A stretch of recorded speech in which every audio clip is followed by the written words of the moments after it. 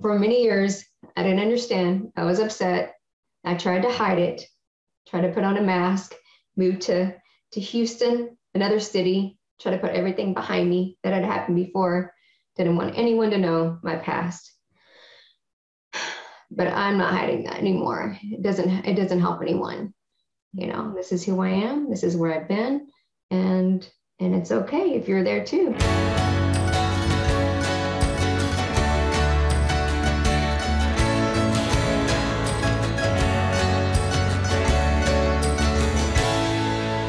So how are you feeling about recording this? It's the first time sharing your story, I think. Yeah, I feel like I feel really good about this. I was, nervous at first. It's not every day you get asked to give your, share your story in a podcast or get interviewed like that on a podcast. But it's challenged me to go back into my past and my experience, and it's helped me to heal, to forgive family members who shunned my immediate family and myself. It's really healed me a lot. I think it's super important for people to talk about these experiences and not just put them under the rug and try and forget about them. That is so powerful for anyone who listens, who's holding it all inside. And I've experienced that myself, as you know, just carrying it around and thinking, oh, it's just going to it'll just get better, it'll heal, or I'll just work it through. And there's something really powerful about speaking, something really powerful about actually sharing it and speaking it aloud and having someone listen. And even when I think about work as a support professional, such a big component of being a support professional is listening well and allowing people a safe space to share and to speak what they've experienced. It's different when you speak it out loud. Absolutely. Mm-hmm. Yeah, it is. Well, thank you for your courage and sharing. I want to go ahead and jump right in and start with, what faith system were you raised in? What did that look like for you? I was raised in the Jehovah's Witness religion. My mother was a Protestant Christian, and my father was Jehovah's Witness, and actually have letters from when she was 17 years old that she gave to him, begging him, before they got married, to allow them to raise their children up half Jehovah's Witness and half Protestant Christian. She was grounded in her beliefs. Her family forbade the marriage between my father and her. He was a Jehovah's Witness, and he was also, in their eyes, lower class, lower middle class, and so they just didn't want that for her. And it was rough from the get-go, being in that religion as a child. So it sounds like your parents were not in agreement on their faith system then, correct? They were two different pages. Yes. My mother, she did the things that, that were required of her, being submissive and, not allowing us kids to participate in sports, Pledge of Allegiance, so much stuff that we couldn't do. But she never converted in her heart. Mm. And I'm just curious, how do you know? Did you and she talk about that as you grew up? Yeah.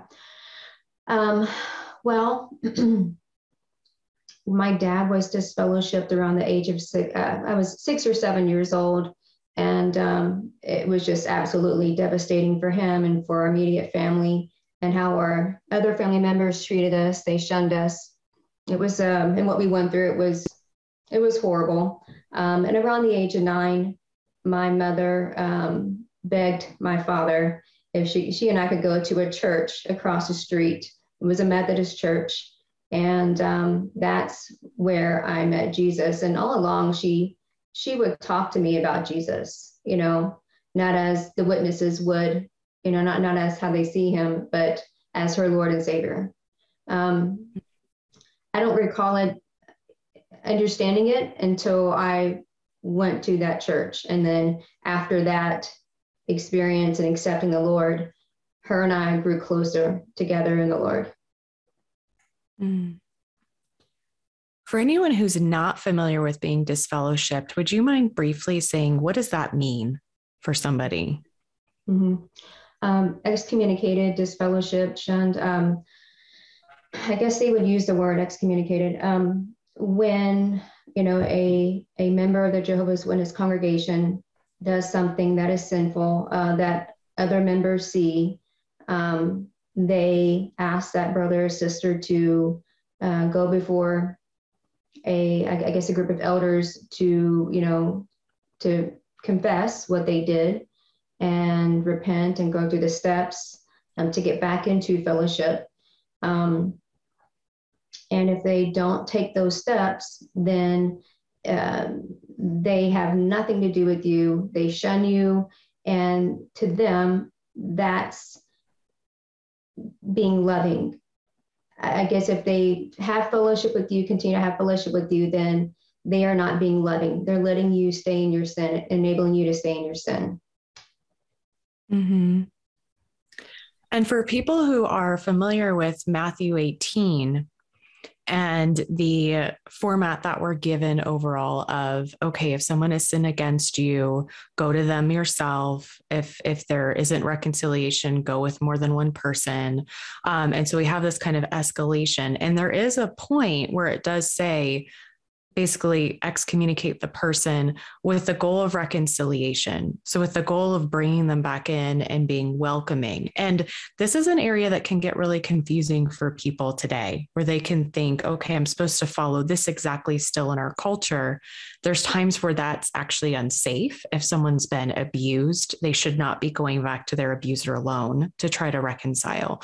So again, we always need to take the Bible as a whole and not isolate a certain passage. And we also need to take the culture at the time into account. So while I'm not disagreeing with Matthew 18, I think it's a great model. We also have to look at, well, and I'm not asking you this question right now, Amy, just so you know, but as an example, depending on what your dad did, does it even really fall into a category as a sin? Is that even true that it's sinful? What did the reconciliation process look like? Was it one of seeking redemption, seeking restoration, or was it one of you just need to obey and we're not here to actually help you? And if you don't just obey, despite whatever you're going through, you're out and we may not even ever welcome you back. So there's just a lot of nuances to this. So for anyone who's listening, who's familiar with Matthew 18, it may sound like that's what they were doing, but there'd be a lot more questions to ask to be sure that that's true. So I just want to give that little caveat to our listeners. And Amy, I'm just curious, how does that land for you, me saying that? I think you're right. And I'll just be honest with you. My father he was very introverted. And he had anxiety, depression. He struggled with alcoholism, and he did not want to go door to door service. It was painful for him. He was struggling. And, I understand the Great Commission. That's important. But, all the meetings and door to door service, it was a lot of pressure on my dad. And really, should you disfellowship someone because of that? There were some other problems too. He was a smoker and he drank, and it got worse after we got shunned. It got really bad. Which is so sad to hear, because that speaks to the sense of community actually being helpful, and suddenly finding yourself isolated when you're already having a hard time. I think there's a lesson in there for everyone.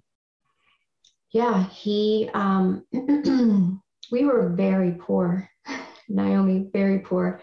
4 children sleeping in a bed and the parents in the other room. He struggled a lot with his mental health, depression, anxiety, alcoholism. And when they left, it just it was horrible. And when they left, they left their nieces and nephews in that house to be abused. They didn't check on us. Mm.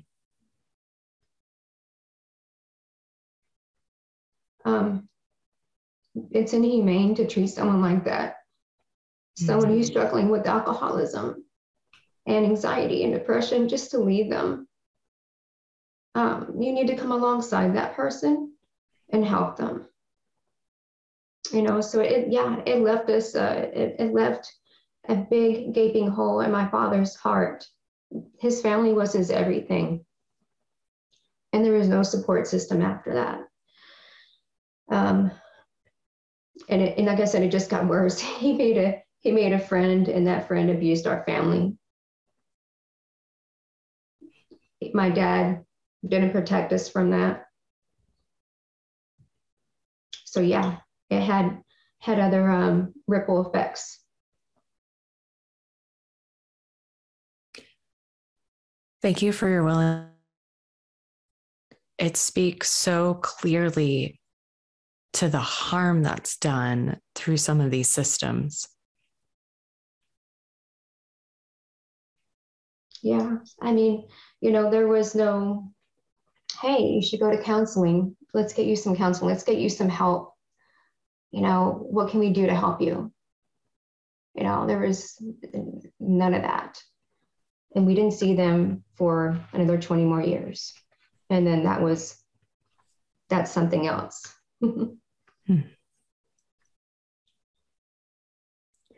As you were going through this, did it overlap then with you and your mom going to the Methodist church nearby? It sounds like it did. My dad, even though he was disfellowshipped, he still held on to his beliefs, if that's what you're asking me.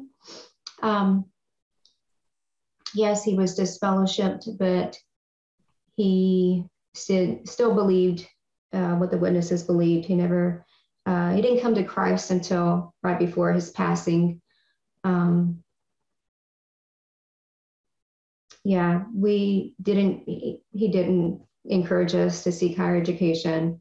He didn't want us kids to do those things, to be a part of it, sports, none of that stuff. And so, we know my mother and I were going to a Christian church, and I had found Jesus at a young age. We still lived as witnesses in some ways. Mm-hmm.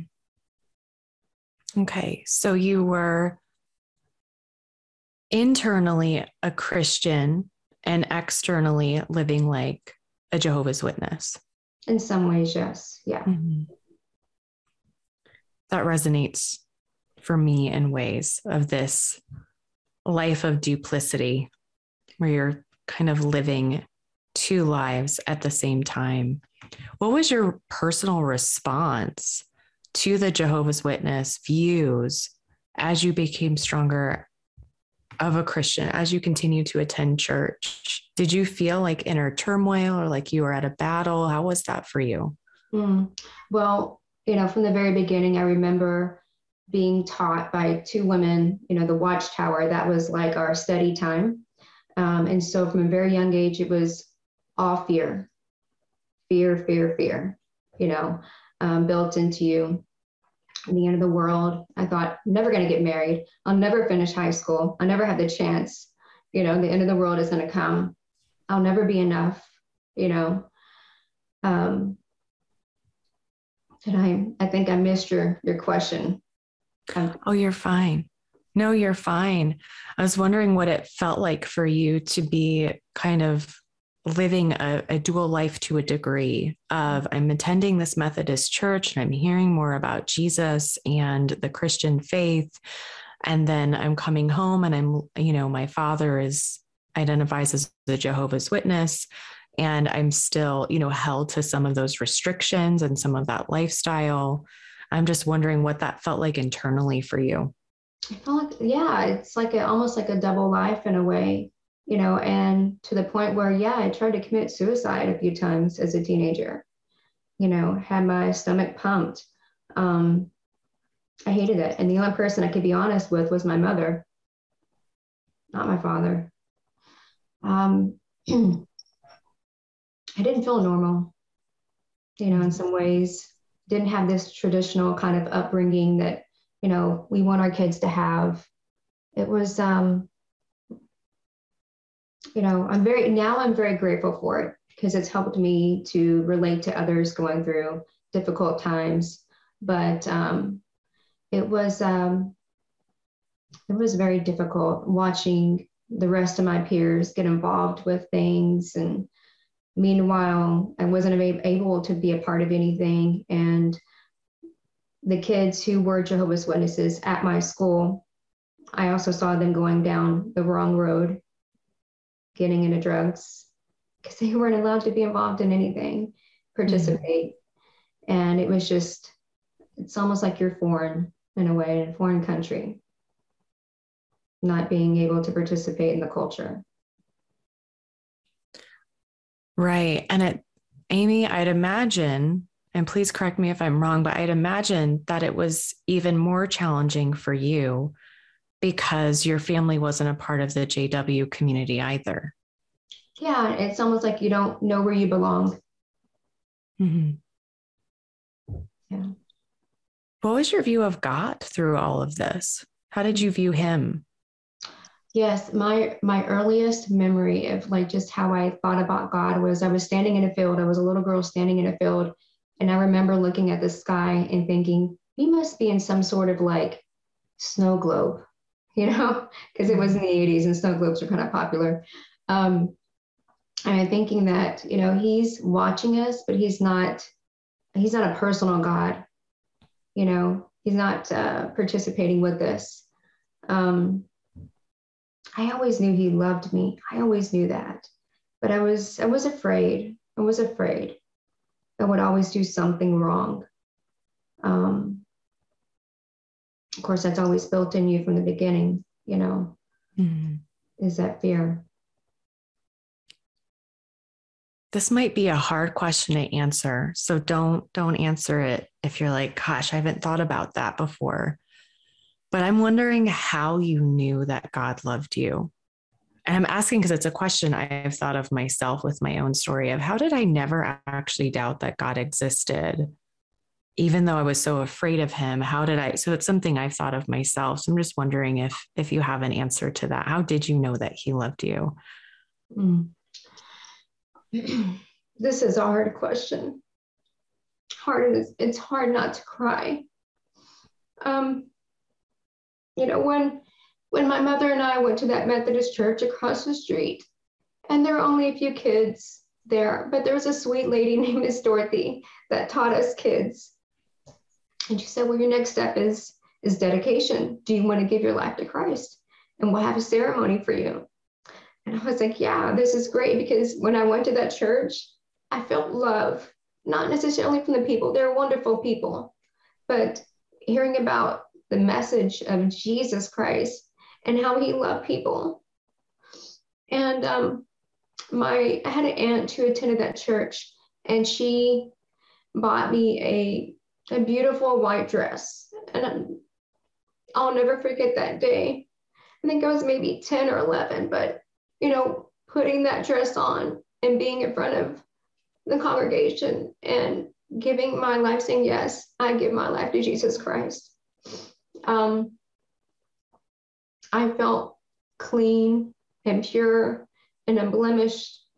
I felt like he loved me and he valued me so much as his daughter. I've never felt that before. I'll never forget that. And I know some kids don't experience that at a young age. Maybe that's not normal in some ways, but when you see such a contrast at home and you go to church and you hear the gospel, it resonated with me like nothing else, and nothing ever would. Mm-hmm. I knew. Mm-hmm. I really appreciate your use of the word contrast. It is such a contrast. It stands out so much in comparison to what our households can be like and the indoctrination we've gotten elsewhere. It's so different. And it's what we need. Do you remember just that feeling that of like, goodness, it really is like actually getting a glass of clean water for the first time? Oh, yeah. Yeah, absolutely. I mean, I can, was just thinking about it this morning, kind of just going over everything in my head, and I'll never forget that. Yeah, I have a father in heaven who loves me. I am precious in his eyes. You are. You're right. I know as time went on, you told me before that you found yourself in what you've called a prosperity gospel church. Would you mind sharing how that came to be? Sure. So my big brother, he invited me to his church. It was a Baptist church at the time, and it was very biblical. I was involved in ministries there, the bus ministry, outreach ministry. I loved it. I was being discipled, and it was great until about 2 to 3 years into attending that church. Our head pastor started heading down the road of, the word of faith, prosperity, movement, and being discipled, and those ministries that I was involved in, we didn't have time for those things anymore. It was more like we were busy putting on like events for, healings and miracles and things to happen. We were very busy doing those things. But in the beginning, it was an amazing church, and I was discipled. I can say in the beginning, I was discipled there, and I'm very appreciative. And I still have contact with a woman there who I saw as like a second mother in a way. So, what actually drew you to the church, and about how old were you as well? Were you? I think you told me you were a teenager. I was late teens, and I couldn't share with my dad that I was going to a Christian church. And so every once in a while I would go with friends to a church. And yes, my mom still had a church that she attended across the street, the Methodist church. But, I was a teenager, and there were no teenagers there, none. And so my brother invited me, and I saw my brother just changed. And I loved it because him and I knew where he came from, and to see the change in him, it was pretty awesome. So I wanted that too. Yeah, I love that church, and I invited my friends, and I grew so much there. And I had Bible studies out of my home, and actually not too long after that, I actually got married to a former Jehovah's Witness. So we were both attending that church together. So it sounds like it was such a good experience. And even looking back now, you have a fondness for it. You have an appreciation for that period in your life. What ultimately made it turn? What kind of went wrong where you ended up going in a different direction? I don't know exactly what happened, like why our head pastor decided to leave this sound teaching and go extreme. I do believe in miracles. I believe in healing. But he took it to another level and got deeper and deeper down into, giving your best offer to the church. And you need to come work this event we're having this Friday over miracles and healing. And it really was extreme. It was really sad. Even when Benny Hinn, his crusade came to our little town, we were involved in that. And so our pastor was under Benny Hinn in some ways. Okay. And for anyone who doesn't know who Benny Hinn is, Well, Amy, I might ask if you'll give a little explanation, but also we'll link something in the show notes just to give people a little more context about who he is. In that world, he's a really major name. Yeah. So he is a TV evangelist. He's been around for a long time, and he focuses on the healing, miracles, claims to be Christian. I don't know. But it's really appealing to people. You know, if you're going through a really hard time, or have a loved one who's sick and you need healing. I mean, if you see this on TV and you have no hope, turn the TV on and you see this, you know, you'll take it, you know. And he actually has a nephew, Costi, I believe his name is, a really good guy who left his uncle's ministry and is very open about the truth and that there's a lot of money to be made there. Mm-hmm. And towards the end of this, being involved with this church, it was about giving your best gift. If you're going through something, you need to give your best offering. And sometimes it came down to, and I was in college and working full time at the same time and married. And I'm like, okay, do I pay this bill or do I send it in? Because at the time I was married to a man who was an alcoholic, just like my dad was. And so, you know, I was just trying my hardest to just receive God's blessings. I wanted to receive his blessings. I wanted to earn his favor, just like the witnesses also strive to do. And I fell into that trap, you know, of, and also speaking positive, you know, which is kind of new age-ish in a way, you know, speaking positive words, only positive things, you know. I loved the Lord with all my heart. And I just wanted people to know him and know that too, that he died for them, you know, so they can be in relationship together. But, you know, I was just surrounded by all of this. It was just like, oh my gosh. And when I left that church, it was just like, oh my gosh, why do I keep on falling into these cults? I didn't think of the word cult at the time. Mm-hmm. I just knew it was just wrong teaching. It was false. What was your view of God while you were a part of this prosperity phase of the church? How did you see him at that time? It sounds like you knew something was off. Mm-hmm. Well, like I said, my husband, he, you know, struggled with alcoholism, and I had the weight of just being the financial provider and going to college, just doing all these things, had a lot of pressure on me. And I felt like, I'm doing all these things right, Lord.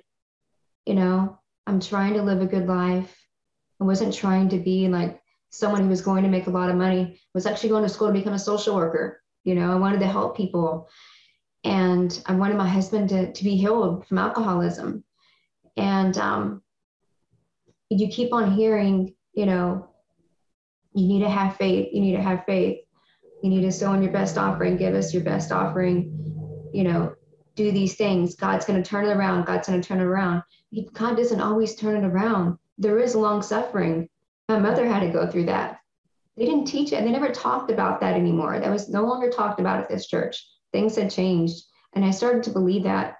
And I believed that I wasn't enough and I wasn't doing enough and I couldn't be helped. And after 5 years of being married to him, you know, I sought the counsel of our assistant pastor, and he said, Amy, you've tried. Even had a counselor that I would see about this. And she said, you've tried. I tried. It's time to go. And it's okay. It's okay. And after I left, I felt like, where do people like me go now? Because when I left, I moved to the city, moved to Dallas. And I was like, where do the lonely people go? Where do the broken people go who cannot be fixed? because I can't be fixed.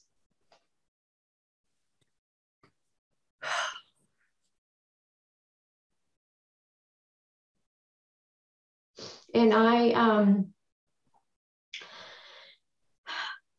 would ask people, gosh, please tell me what church teaches from the Bible. That's all I want to know. Like, what kind of Christian denomination teaches from the Bible? And then people would tell me, oh, you want to go Baptist, which was like the church I was going to, which changed. And, but yeah, for a while there, I really struggled, Naomi. I struggled. I remember just being new to Dallas, my surrounding area, and just driving on the highway and getting lost and crying, just looping around the city and just crying and not knowing, like, again, I'm kind of stuck in the middle. I don't belong over here. I don't belong over there. I have nowhere. Where do I go? And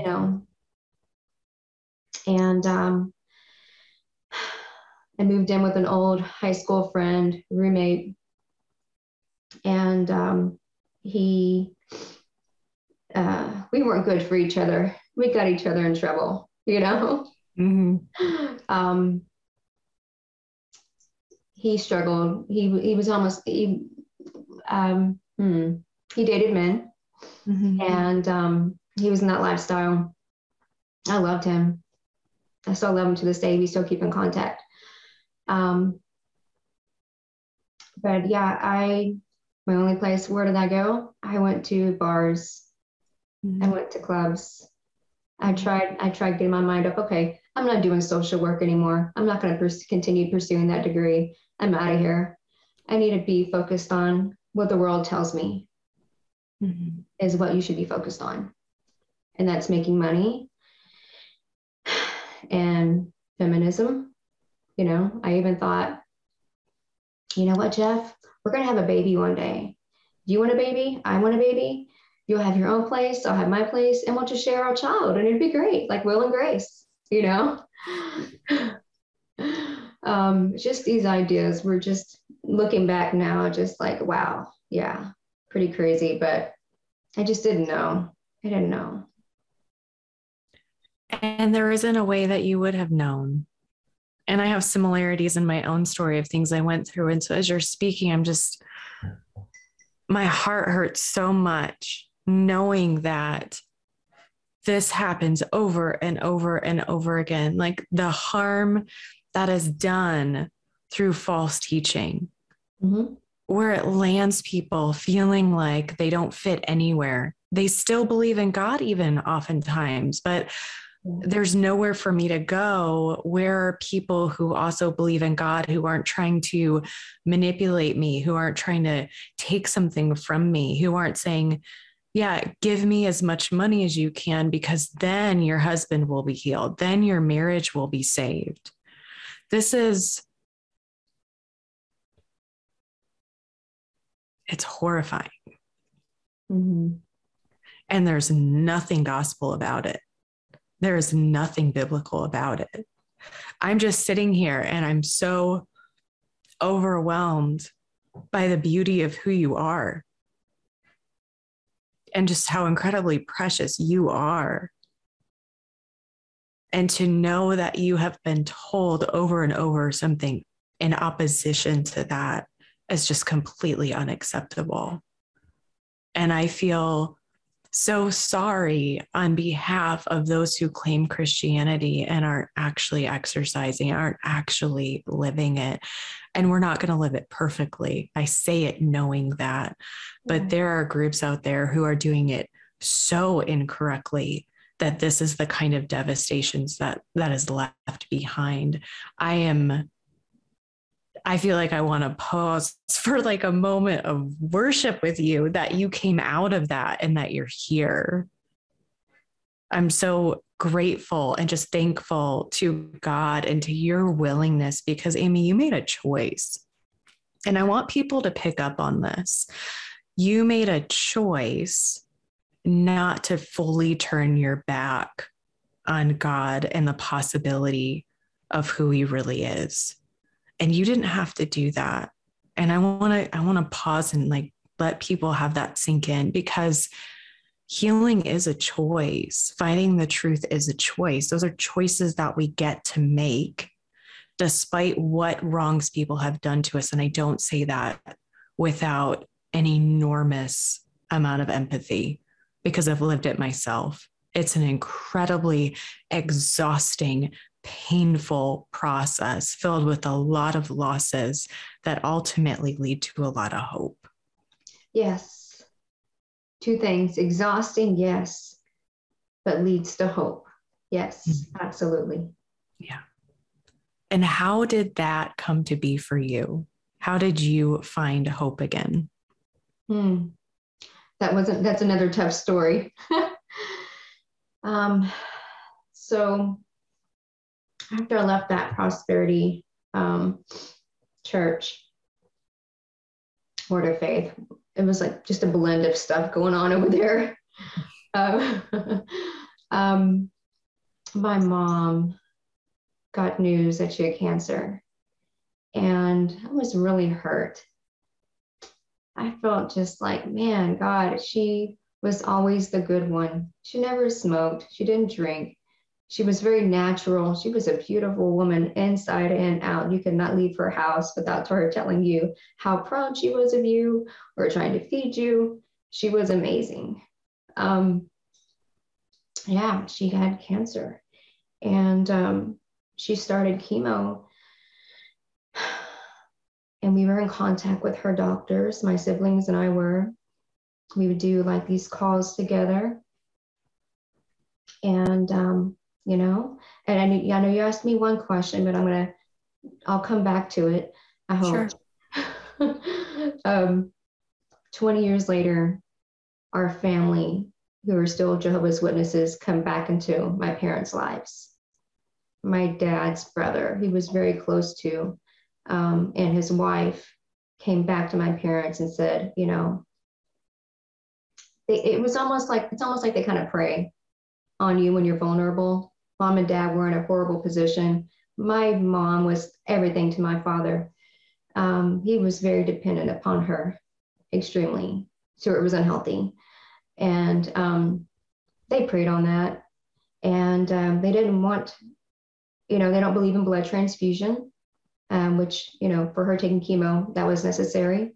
And so they talked her into going to a homeopathic kind of doctor out of San Antonio, Texas. And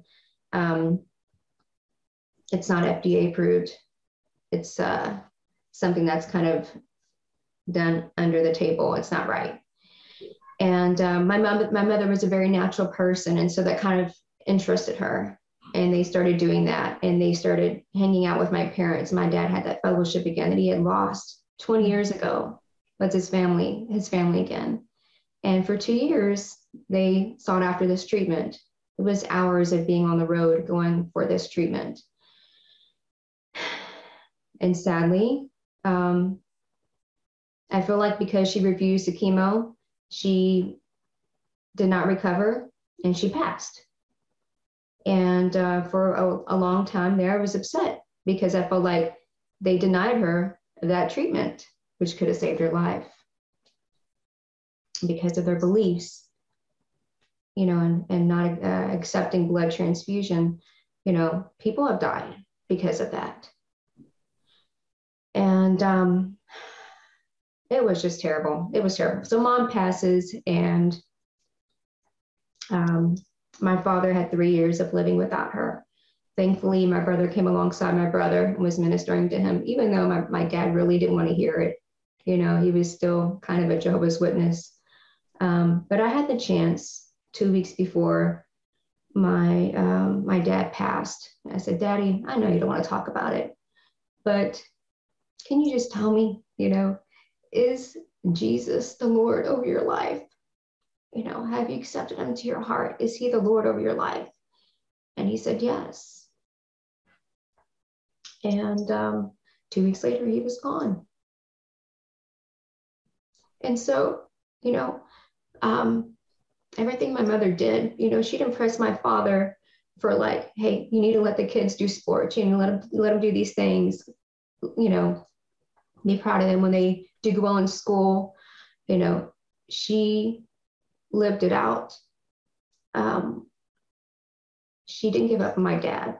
She loved him regardless. And that led him to Christ. I'm so thankful for that.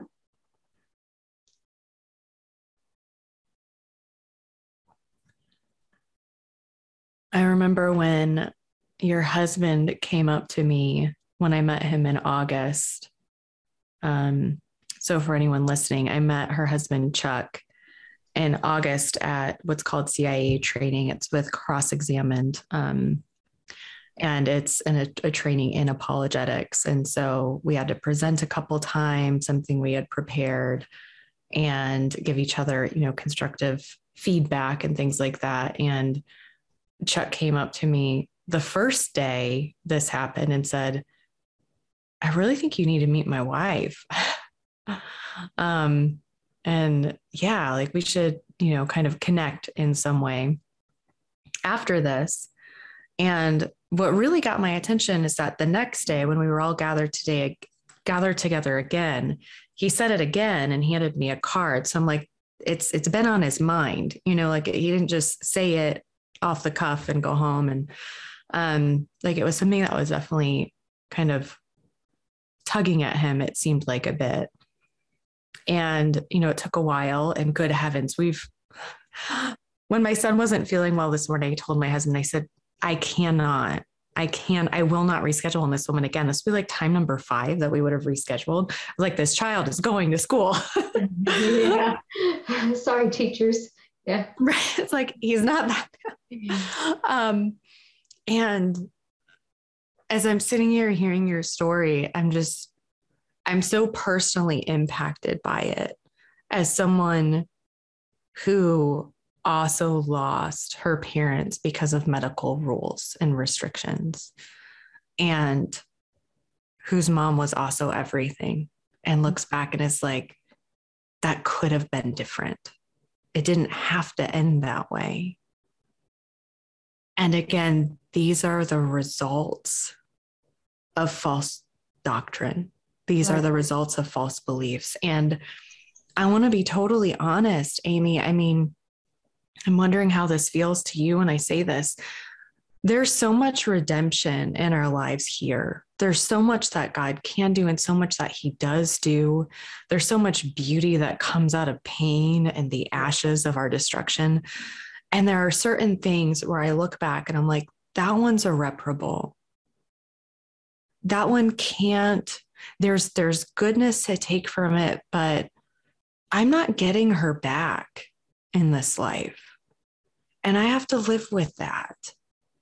And I think that speaks to just the long suffering that you mentioned earlier. I can be restored in so many ways, but I can't bring someone back who's gone.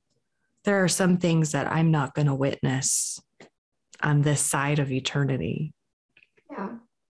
Yeah. I think you're right. He will use what the devil tried to harm us with. He'll use it for the good. We may not see it now. We may see it 10, 20 years down the road.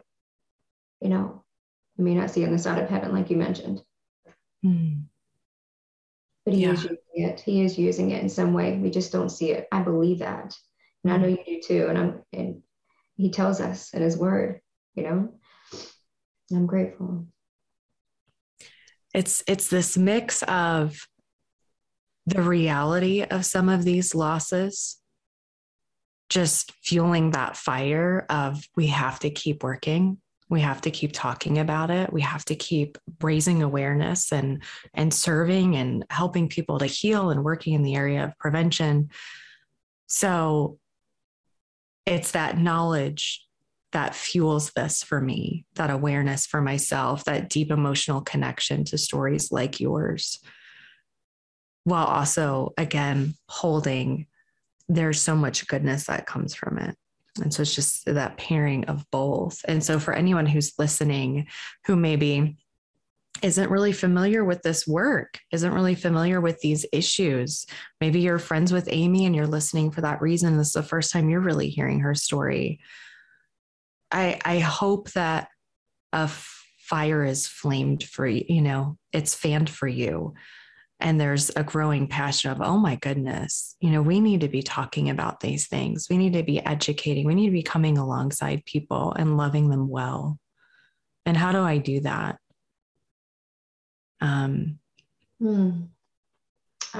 Yeah, absolutely. And, it also teaches me to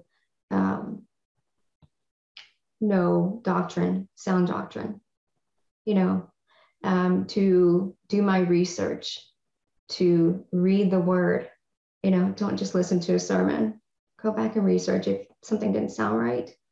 And, people who, Jehovah's Witnesses, I know people make jokes. Oh, yeah, they knocked at my door, whatever, just making jokes. But those are people. Those are broken people who are deceived. And Amen. I did not even want to talk about them for many years. But this has really challenged me to go back and to do that and to do what he says to do and love people and forgive. And, who knows, maybe one day I'll have the chance to speak to a cousin, an uncle, an aunt about this, about just, their beliefs, or just even a stranger, but I'm not going to close my door on a human being who is, possibly seeking God, who is being deceived, because I think you had mentioned in one of your podcasts before how these cults, yes, they prey on people. Some of them do, like, oh, that's an easy target right there because she's divorced, she's a single mom, or they just lost their wife. So they're kind of an easy target. But, whoa, where was I going with this? That person's also trying to earn God's favor. Mm-hmm. We don't have to do that. We don't have to earn God's favor. But those are people who are being deceived, and we should be sharing the gospel with them. They spend so much time in their meetings, preparing to speak to people, and when they go on service and everything, knocking on doors and all that. But we should spend time in our Bible and understand, do some research on them, understand them. Where are they coming from? So we can reach them, at least put a stone in their shoe, make it difficult for them, make it uncomfortable. Not just see them as, oh, they're hopeless. or like they're the enemy. If you're a Christian, they're not the enemy. We know who the enemy is. Mm-hmm. And you're right. For some people, it's intentional, it's intended, it's calculated. It's, there are straight up cons out there who are after people. And there are also people who really believe it. Yeah. And it's not calculated. They're not intending to be manipulative. They really believe that that's the truth, that that's who God is. That's their way to salvation for themselves and for people that they love. And remembering to have compassion for that, of someone's been lied to.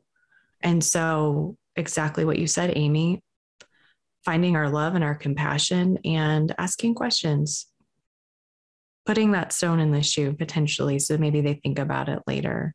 So yes, 100%. And part of it, you guys, is we don't always know which is which. And so we always treat it like the latter just to be safe. Yeah. What would you say from all of this that you've reflected on and the reflection you've been doing over the past several months? What do you think is something just really positive, something that maybe you're thankful for that's come out of all this mess? Well, my husband and I were, we were turned on to a ministry, Ratio Christi, which means Reason for Christ. And it, just really helps students, college students, high school students to know what they believe, why they believe. give a reason for their faith, to understand their faith, to ask better questions. And I'll just say something real quick. In 2014, I had to have brain surgery. Either I was going to die or become paralyzed. Chuck's dad.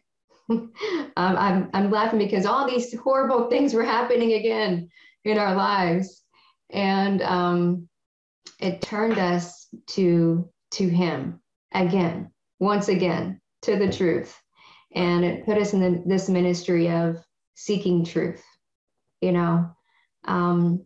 not just listening to something, oh, that sounds right. No, go do your research, if this is, and I want to, now I try and teach my kids that too, if if something doesn't sound right, go look at the Bible. The Bible holds full authority, and so, I just, again, I'm thankful for my mother, and I see the long suffering. That was an example for me. And I believe it led my father to Christ. That gives me hope. I saw this contrast at a young age. I got to know Jesus at a young age. And I love people who have been through like really, really, really hard times. I have had a hard upbringing.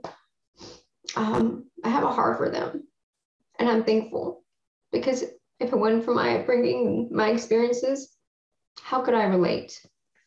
Mm-hmm.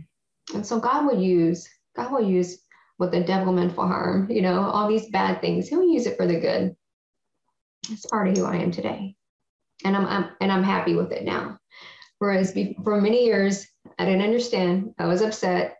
I tried to hide it, tried to put on a mask, moved to Houston, another city, try to put everything behind me that had happened before. Didn't want anyone to know my past. But I'm not hiding that anymore. It doesn't help anyone. This is who I am. This is where I've been. And it's okay if you're there too, And yeah, there's truth. And God will reveal it to you if you seek him. He'll give you discernment, and you will find it. You'll find him. I had someone recently say to me, you might get a kick out of this. I had someone recently say to me, well, this work is hard and it's not for everyone. And it kind of made me laugh, because I thought, I'm not going to say that ministry work isn't hard, but it's what I lived through, that God worked through, that got me to ministry work, that was really hard. Yeah. So I'm like, this is hard in a different way, but this is the good part, because now I'm getting to use that lived experience and training and what God's redeemed. I'm getting to use that to love and serve others. I'm like, this is the redeeming part. Like, this is the good part. That's what was super hard. And again, I'm not saying that to minimize the challenges that come with ministry, but I'm like, it's not the same kind of hard. I was like, I'll take this half of the story any day. That absolutely. That's right. It's a different kind of hard. That's right. A different kind of difficult, but the rewards and the fruit. And when you're exhausted, and you hear, oh yeah, you get a phone call or a text message, and it's like what you did, like when you were obedient to him, and you said something, or you did something, you spoke truth and love, and you get to hear about, how it impacted someone, changed someone, they're thinking differently now, or just raising awareness. I mean, all those things, that just ignites the fire more within. Yeah. And I love it. Yeah. Me too. I'm going to end on this question. It's kind of my signature question that I always ask guests who share their personal story, because I think it's a really powerful way to end. If you were to issue your children a warning in hopes of them never finding themselves in a similar situation as you did spiritually, what red flag would you want them to be most aware of? Hmm.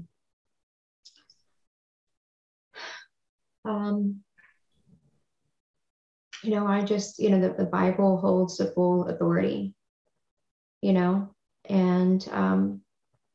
some things are going to sound right, sound loving, make life a little bit easier, but always go back to the word and ask him for discernment, for understanding. He will provide. And that's one of the things I'm trying to do with one of my daughters who I homeschool right now, is I'm just helping her to think critically. And one of the things that the mottos in Ratio Christi is ask better questions. I like the method from Mama Bear Apologetics, the chew and spit method. I don't know if you've ever heard of that. I love that one too, So yeah, I just, after saying all that, the Bible holds the full authority. And just to always go back to God's word. What does God's word say about it?